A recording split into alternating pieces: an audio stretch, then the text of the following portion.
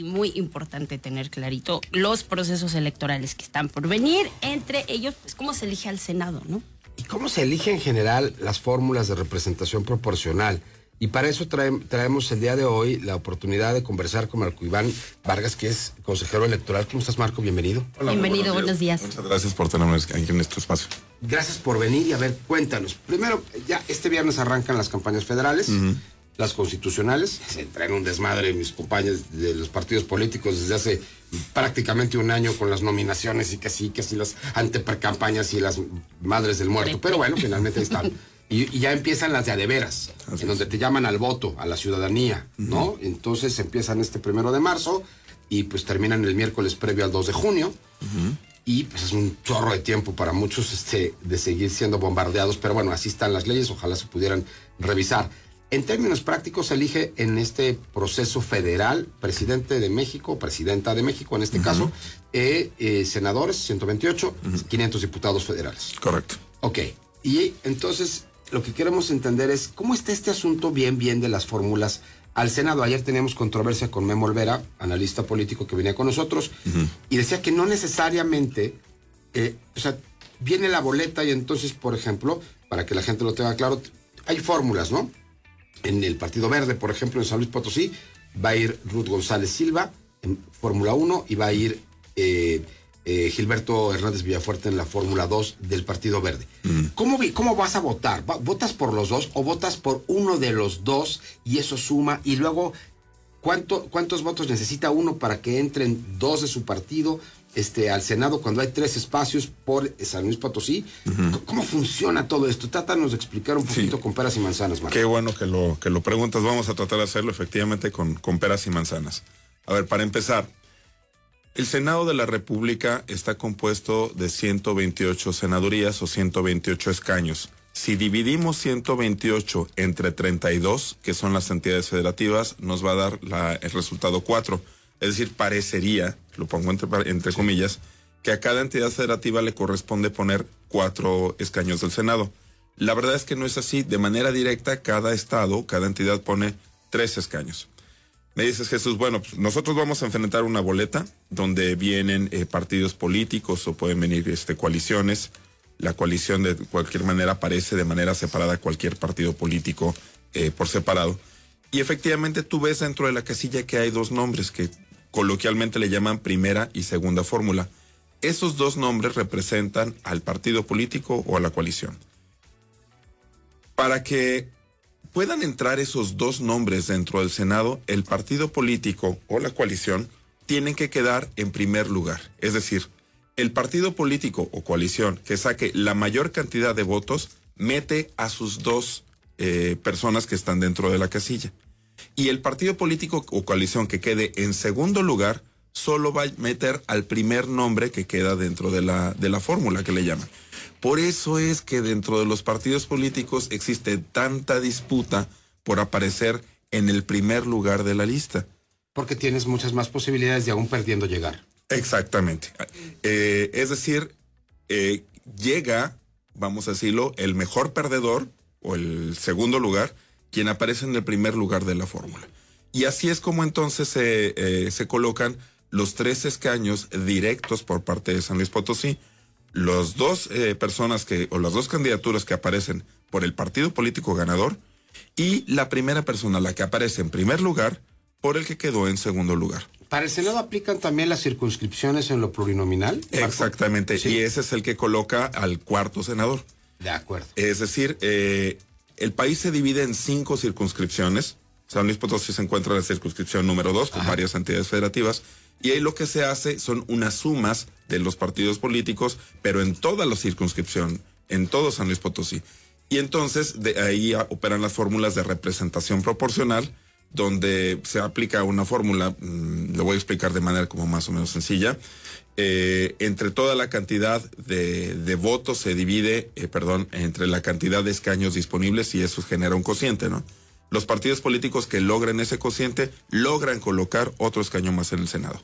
De tal suerte entonces que tienes los 3 escaños del Senado en San Luis Potosí. Que son los ganadores y el mejor perdedor, efectivamente. Sí. Y uno más que va a entrar por representación proporcional.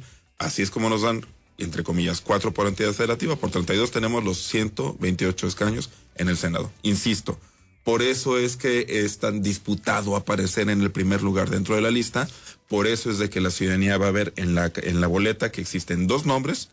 No es que los vayas a votar por separado, tú estás votando por el partido político, por la coalición, y ya serán los resultados los que determinen si entran 2 o una sola persona. Entonces, en la boleta próxima al Senado no vamos a tener que votar por 2 verdes, 2 rojos, amarillos y azules, o 2 vino tinto, o 2 naranjas. Estamos por 1.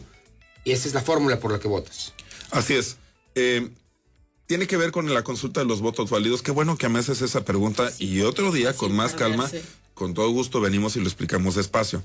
En una coalición, por ejemplo, pensemos PRI y PAN, que van en coalición y van a colocar a los mismos candidatos.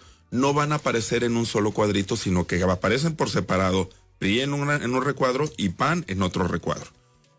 Es un voto válido si tú marcas solo uno de los cuadritos, ¿sí? Porque tú estás votando por ese partido político. Pero si, por ejemplo, tú decides marcar 2 veces la boleta, siempre y cuando sean en partidos políticos que van en coalición, eso cuenta como voto válido, porque al final de cuentas estás marcando una coalición, y hay mucha gente que se confunde y dice, no, es que eso cuenta doble. No cuenta doble.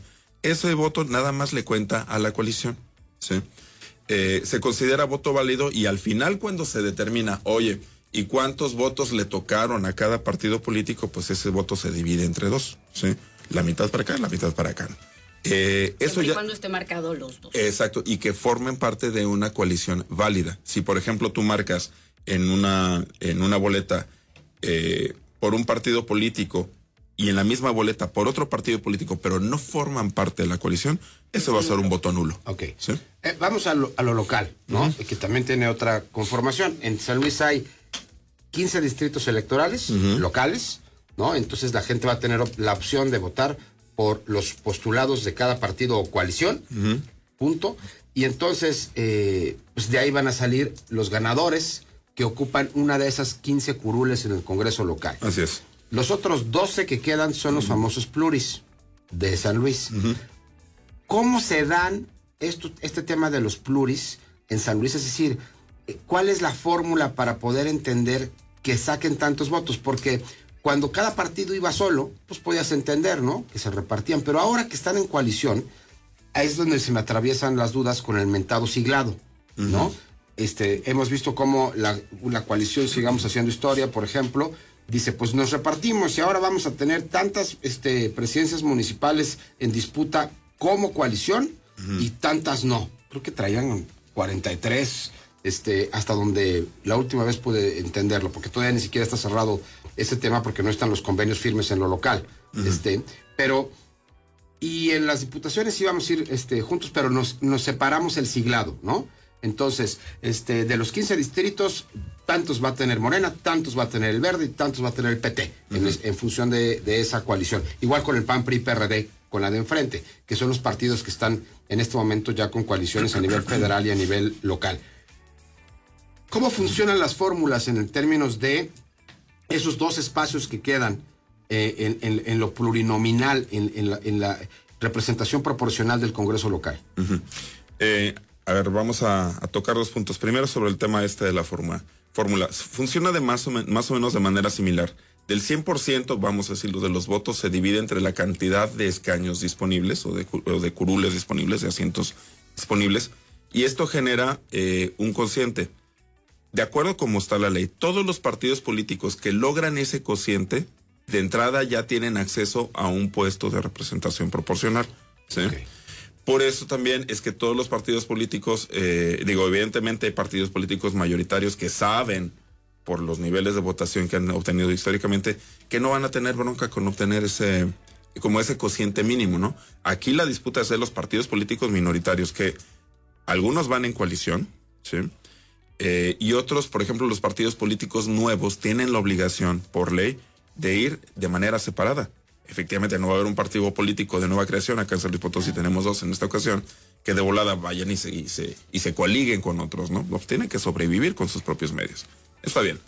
Entonces, todos los partidos políticos que consigan ese cociente ya se les asigna un escaño, una curul. Que yo voy a ser más chismoso. Más o menos en las cifras reales de los partidos políticos hoy, necesitas cerca de 50,000 votos. Más o menos, sí. Más o menos 50,000 votos para que tu partido conserve el registro y un poco más, casi 60,000, para tener acceso a esa posición plurinominal de la que tú hablabas. Es correcto. O sea, no necesitas ganar una de mayoría para tener a un representante de tu partido en el Congreso. Exacto. ¿Qué es lo que ha pasado con Conciencia Popular todo el tiempo, no? Y que también ha pasado ahora con otros partidos que tienen minoría, como Redes Sociales Progresistas, que hasta desapareció, pero ahí está Gabriela Martínez Lárraga, o el Partido Encuentro Social, o Nueva Alianza, o otros partidos que están ahí, ¿no? Es correcto. Y ahora, ¿cómo le vamos a hacer nosotros, por ejemplo, CEPAC, para determinar, oye, si en una coalición, por ejemplo, PRI, PAN, PRD, obtuvieran cierto porcentaje de votos, ¿cómo le vamos a hacer para asignar los escaños a cada partido político por separado? Por eso es importante la boleta de la coalición, porque tú puedes marcar a los partidos políticos por separado y eso sí nos permite a nosotros saber qué porcentaje de voto obtuvo cada partido político. Eso no pasaba, Jesús. ¿Te acuerdas que antes teníamos una figura bien rara acá en San Luis Potosí que se llamaba la Alianza? Sí. Donde todos los partidos políticos aparecían en un solo recuadro. Sí. Y entonces tú dices, bueno, pues aquí cuánto le corresponde al azul, al verde, al amarillo, al morado. Pues ellos tenían un convenio desde antes donde decía, bueno, y en nuestra alianza cierto porcentaje se va para cierto porcentaje para este otro. Eso era inconstitucional. ¿Por qué? Porque el voto es intransferible. Bueno, ya en la coalición si tenemos los cuadros separados, podemos hacer las cuentas separadas y así sí podemos sacar el porcentaje concreto que obtienen tanto los mayoritarios como los minoritarios. Era inconstitucional y también inmoral, porque los partidos o los dueños de los partidos chiquitos hacían negocio con los dueños de los partidos grandes para poder subsistir a través de esta fórmula. Y atípico, porque San Luis Potosí era prácticamente el único estado en el país que tenía esa como figura. Llevar a un güey en la maleta en el viaje. No, sí. Pues pague, señor. Pues, sí, Dios. Sí, en sociología está escrito esto como el fenómeno de viajar de polizón, porque otros hacen el esfuerzo político, financiero, y otro cosecha los resultados. Claro. Allá los acuerdos de los partidos políticos. Por eso la figura de la coalición es bastante más transparente y más honesta, porque los partidos políticos al final se enfrentan a la ciudadanía y nosotros tenemos los elementos para determinar quién recibió qué resultado y cómo se va a traducir en representación proporcional. Y lo otro que dijiste, Jesús, no necesitas ganar el distrito para poder tener representación allá. Eso lo tenemos desde 1976-77 con la creación de los diputados de partido. Hoy les conocemos representación proporcional. Y en mi opinión eso está bien porque permite a otras voces, a otras representaciones también estar presentes en el Congreso. No, por ejemplo, en este Congreso actual, que está terminando esta legislatura, Morena no ganó ni una diputación de mayoría, pero pues tiene una bancada completa, ¿no? Exactamente. Porque pues hubo muchos votos a favor de Morena en general. Entonces dices, bueno, pues la democracia electoral tiene que ser una repartición lo más equitativo posible de los espacios y entonces en ese sentido están fundamentadas las cosas. El tema de los ayuntamientos, ya para terminar, porque es que podemos hablar horas, con Marco, del tema, pues es muy interesante.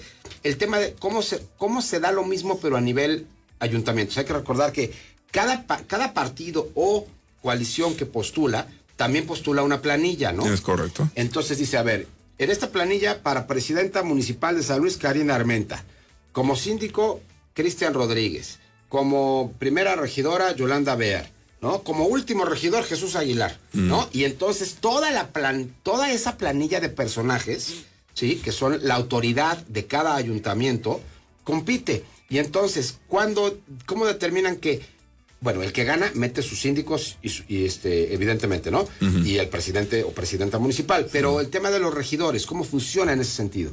Es lo mismito.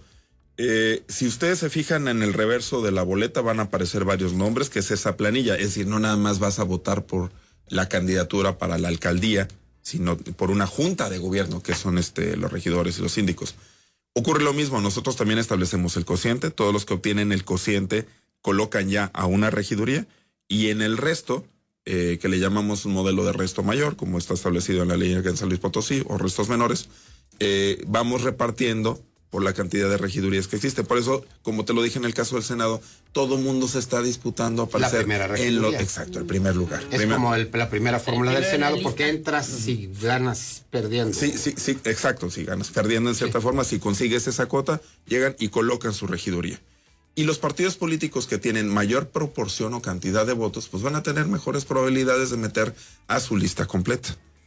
Es decir, en el ayuntamiento también tenemos representación proporcional. Ya que si los partidos políticos en el terreno de los hechos funcionan o no como oposición en el ayuntamiento, esa es otra cosa distinta. Ese es un problema de representatividad, pero en términos de diseño, nuestra ley local está hecha para que también tengamos pluralidad ahí en el gobierno de las ciudades, ahí en el gobierno de los municipios, donde no nada más es la voz del alcalde o de la alcaldesa. Para eso están los otros partidos políticos de oposición y digo, regidores de oposición que se respetan, hacen valer también su peso político. ¿Por qué? Porque representan una población que también votó por ellos. Fíjate que tenemos que terminar porque el tiempo se agota, pero te queremos invitar recurrentemente para que nos sigas explicando muchos temas, que le acerquemos todo el proceso electoral a la gente durante todo este tiempo. Hay que animarlos a participar. Por supuesto. Es lo más importante que tenemos, ¿no? Hacer valer nuestro voto en una sola oportunidad. Se viene el proceso, hay que entender y repasar todos estos conceptos básicos. Después estaría interesantísimo que hiciéramos un ejercicio aquí sobre una simulación de cómo podrían ser los escenarios, ¿no? Tanto del Congreso local como de cualquier ayuntamiento, para que sepamos cómo se va a jugar y tener más conciencia de cómo votar, ¿no? Sí, por supuesto. La pluralidad y la apertura y la participación está la diferencia. Gracias por todo, Marco. Muchas gracias, Jesús, Karina. Siempre he sostenido, una buena elección no es en donde vota mucha gente, sino donde se comprende bien lo que se está votando. Claro. En eso se va nuestro esfuerzo, en eso se van nuestros días. De acuerdo. Gracias por todo.